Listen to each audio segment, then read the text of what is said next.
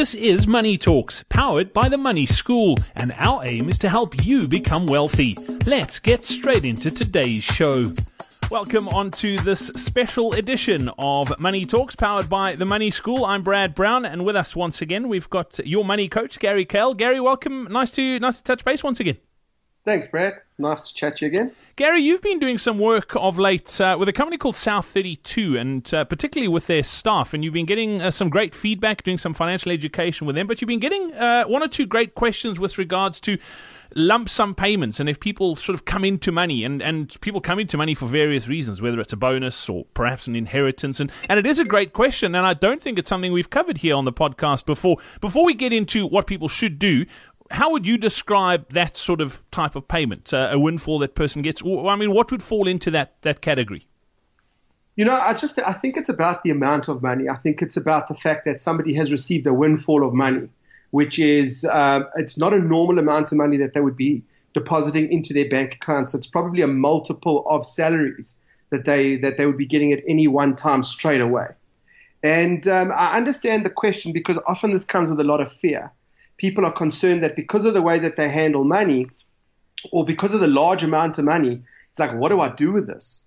And people are a little bit sometimes resistant to having large amounts of money. And it's from our perspective, it's a fundamental issue because, if people, in many cases, we find that people can't even handle a small amount of money, never mind a large amount of money. And as you know, creating wealth and financial independence for yourself would mean that you've accumulated a very large amount of money, which you need to be able to maturely handle. So I think that this challenge poses a very good opportunity for people to start to actually kick into practical terms what they should be doing with larger amounts of money. And Gary, I'm sure it's the case as well where people will get a payment like this wherever it comes from and go, you know what, I've been working hard. I work for the last however many years I've been putting in the hours. Surely I should be able to spoil myself, take a percentage of it or whatever it is and just treat myself, or do you need to be circumspect when it comes to something like that? What advice would you give? Look, I think if you're in a position to spoil yourself a bit, then go ahead. But I think that you are right, is that it does take some analysis. I think the first thing to do is just take a deep breath. Ideally what you want to do is before you receive the money is like actually have a plan. So it would be equivalent to somebody going and buying a car and getting car finance without having even done their budget, which a lot of consumers do. In other words, go and know what kind of vehicle you can afford to buy before you walk onto that shop floor, get all excited about all the bells and whistles and try and then negotiate your way into finance and then not be able to afford it. So this way, I think you've got to have a real look at where do you currently stand financially. Have you been in a situation where you've been accumulating debt and that's the issue? Have you been in a situation where you haven't been investing enough? And that really is your challenge to start investing more. Is it a situation where you've got a really good sort of balanced idea, but there are other issues, like you are concerned that when this kind of large amount of money comes into your family, that money may just find many different ways to get spent and you don't want to waste it. So there's different kinds of challenges, and maybe we should look at it from all the different angles. Yeah, I love that, because one of the things I wanted to bring up too, because it's happened to me, and I'm sure a lot of people can relate to this too, where you do get a large sum of money and you think to yourself, you know what, it's just 500 Rand here or 1,000 Rand there, and before you know it, you've blown most of it. So having that plan is so important. Let's talk about tackling it. How do we put that plan in place? What should people do? So I think the first thing is that if you are in a family environment, you want to get your team on board with this. Yes, you should do your planning before this situation, but I think that in terms of breaking this to your family, it's important. If I was receiving a windfall from a work or a job opportunity, I'd be taking my family out for dinner to say thank you. They're the ones that make the sacrifices while you're working hard, and everyone, really wants to feel appreciated and valued. So I think that this is an opportunity to show gratitude to the people who've helped you do what you do. Whether it's your wife who's helped with the kids, or it's your kids who've been patient and you haven't been there while you're working on a weekend or overtime. And I think that's the point at which you have to raise the topic of your bonus and have a discussion about what your family's financial priority are for the coming year. So, we are, in this instance, together with this podcast that we're recording now, we are going to be providing an infographic to our listeners and to the staff that have asked this question. so that they can actually take something along and have the discussion, or alternatively, say to your family, take a listen to this. But I think it's an opportunity for them to discuss, to debate, and to decide as a team how they would like to, in advance, plan for their financial future. So they want to write down their goals and then get along with it as a team. I think that's the big thing. Now, when we talk about what should be in place, let's get some checkpoints in for people who are listening to this. I think that the fundamental thing when it comes to a good financial plan is, do you have an emergency fund? So this is the kind of money that's available when really you need it. If the car's broken down, the car needs tires, or, the geezer's blown at home, or your kids absolutely have a certain amount of money because they have to have it for school and it's school books and you haven't funded it or you haven't saved for it. But the emergency fund is there to protect your investment plans and to protect your debt elimination plan. So financial emergency, it's not whether they're going to happen or if they're going to happen. It's just a matter of they are going to happen, not being negative, but they do. People get sick, cars break down, and things can cost money. And often when people are least prepared to deal with this is when it happens. So if you don't have an emergency fund, you're going to have to find the money by using your credit card or cashing in investments. And this is why I say it's there to protect a debt elimination plan or an investment plan. So if somebody does have a windfall of money, I think one of the things that they should consider doing is setting up like a 7-day call account at their bank, or a 30-day call account, which basically means that they can't access the money without waiting 7 or 30 days for it. So essentially what they do is we believe that you should have at least 50% of 1 month's salary sitting in an emergency fund. So if something happens, and oops is generally relative to about half your salary, whether it's the tires, whether it's like a major issue. But the key is that even if you do access this money, you need to make sure that you get focused on putting that savings back in there so that you've got that distance between you and a financial emergency. So I think that the first place of discussion is, do we have an emergency fund?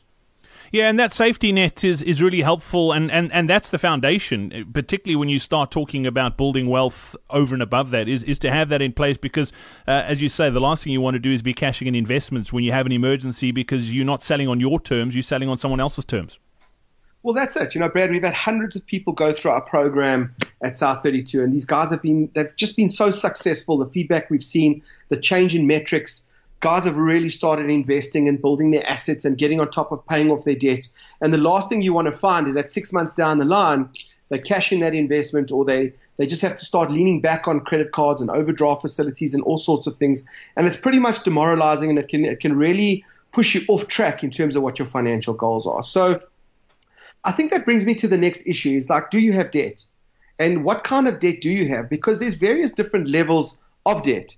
So, if somebody has a lot of short-term debt, debt is expensive and it can cost you a lot. It's not only in money, but also in terms of years you spend paying it back. So there's a huge opportunity cost. So while you're busy paying off your debt, you should be putting more money into owning your house or into assets or investing for your financial future to create your own stability so that you don't have to work for the rest of your life. So that at some point you do have enough of your own money to be financially independent. So, if somebody's got a lot of short-term debt, this could be a very quick win for them. They could take the smallest amount of debt that they repay every single month, pay that debt in full. And also, then take the next one and the next one and the next one and just see how much of that debt they could pay through. So I would say, step one, make sure you got the emergency fund. Step two, go and take a look at some of their debt and see if you can pay your way through it. Because let's say, for instance, somebody could get rid of 20, 30 or 40,000 rands worth of short-term debt by just injecting some of their lump sum that they've received into paying off that debt. That would effectively reduce a monthly repayment of around 3,000 to 4,000 rand a month of short-term debt, which means that the household now going forward has 3,000 to 4,000 rand a month of better cash flow, as an example. We also have another issue where potentially somebody really was in serious trouble. They went and got themselves into debt counseling as a solution, which we believe very strongly in. And in this instance, they could phone the debt counselor and negotiate hard. They could tell the debt counselor that they've got some extra money available and would like to negotiate settlement amounts. In other words, reduce the capital amounts on some or all of the outstanding debt. So this could reduce the time that they're under debt review by months or even possibly years. Now, if somebody doesn't have debt, then possibly they're paying off a bond. So if they play it smart and they pay, for instance, an additional 10% into their bond every single month, or in the case of a lump sum, they could substantially reduce the amount of money that they pay to the institution.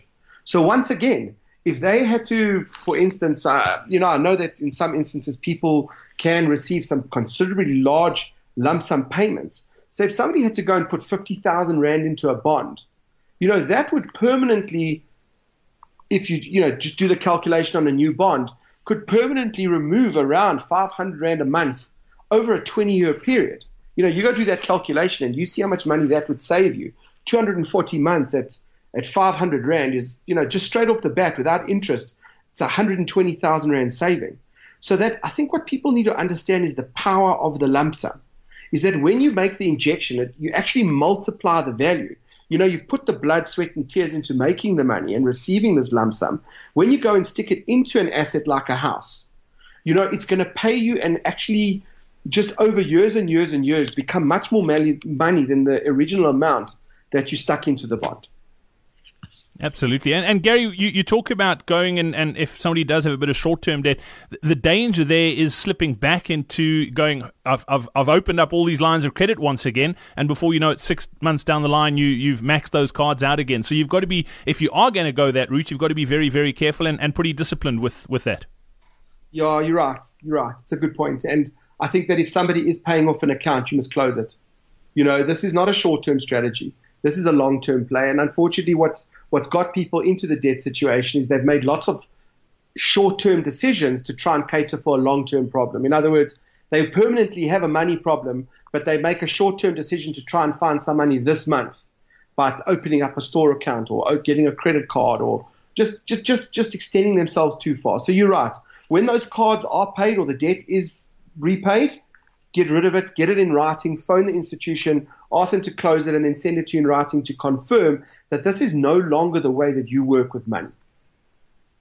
Brilliant. Gary, is there anything else you think we've missed, or have we pretty much covered it? So I think that, depending on when people receive the lump sum, I think that, planning for the new year is also really important because, as we're talking about this now, we in September. And I know that South Africans are notorious for starting the new year on a financial back foot.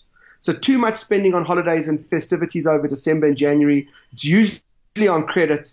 It means that people are going to be paying off for months and months into the new year, actually shortening their cash flow. So never mind what happens, when you need to kit out your kids in new school uniforms or the new year. So effectively, I think this would be a good time for people to also be making a budget, just re-looking at what their expenses are, what they're going to be spending over the festive season, and make sure that they're very rigid about not getting themselves into that debt situation again. So in other words, I'm not suggesting that they should just go and pay for a holiday now. I'm saying do your checkpoints. Check if you've got the emergency fund. Check if you've got a debt situation that needs that cash flow, because certainly that would free you up on a permanent basis if you got rid of the debt. But then also make sure that you're planning going forward that you haven't just got rid of the debt and getting yourself back into debt. So I think that, with December holiday coming up, I would be putting together like a limited budget, taking into consideration what my cash flow looks like. Because remember, November's salary that you get at the end of November is actually for December. And the money that you get in December, whether it's paid to you early or not, is actually for January. So I would be doing that. And I think that, if you've taken all of these basic steps and you still got some money left over from the windfall, then now's the time you can really start making headway in terms of your financial goals. By figuring out the returns that you're going to get or, how you want to invest and where you're going to invest. And this would be a good time for you to sit down with a financial planner to discuss how you're going to put together your plan to develop your assets, achieve your financial independence and your freedom going forward. So I think I would do it in that order. The emergency fund, pay off the debts, plan for the immediate to next year, see what your cash flow situation looks like. If there's some money, give yourself a bit of a spoil. But I can tell you, if you can get focused and there's still money there, then I would be investing it hard. So if somebody's listening to this that has absolutely no debt, they've got an emergency fund, they've made good headway on paying off their bond, I'd certainly put some extra money into it. But this is a good time for you to really accelerate your investment strategies And, if you can, give yourself a bit of a treat. But I think you must be really real about what your financial position is, and the fact that this is a real amazing opportunity for you to accelerate what you've potentially been trying to do for years, because many people sit around wishing that they could have more, be more, do more. But here's an opportunity to really just cover a huge amount of ground. And I think that instead of fearing this, I would grab this with both hands and put a good plan into action. I think that's some great advice. As always, Gary Kell, great to catch up. If you'd like to find out more and read the show notes, head over to themoneyschool.co.za. Until next time, from myself, Brad Brown, and your money coach, Gary Kell, it's cheers. Thank you for listening to Money Talks, powered by The Money School. To find out more about The Money School, head over to themoneyschool.co.za.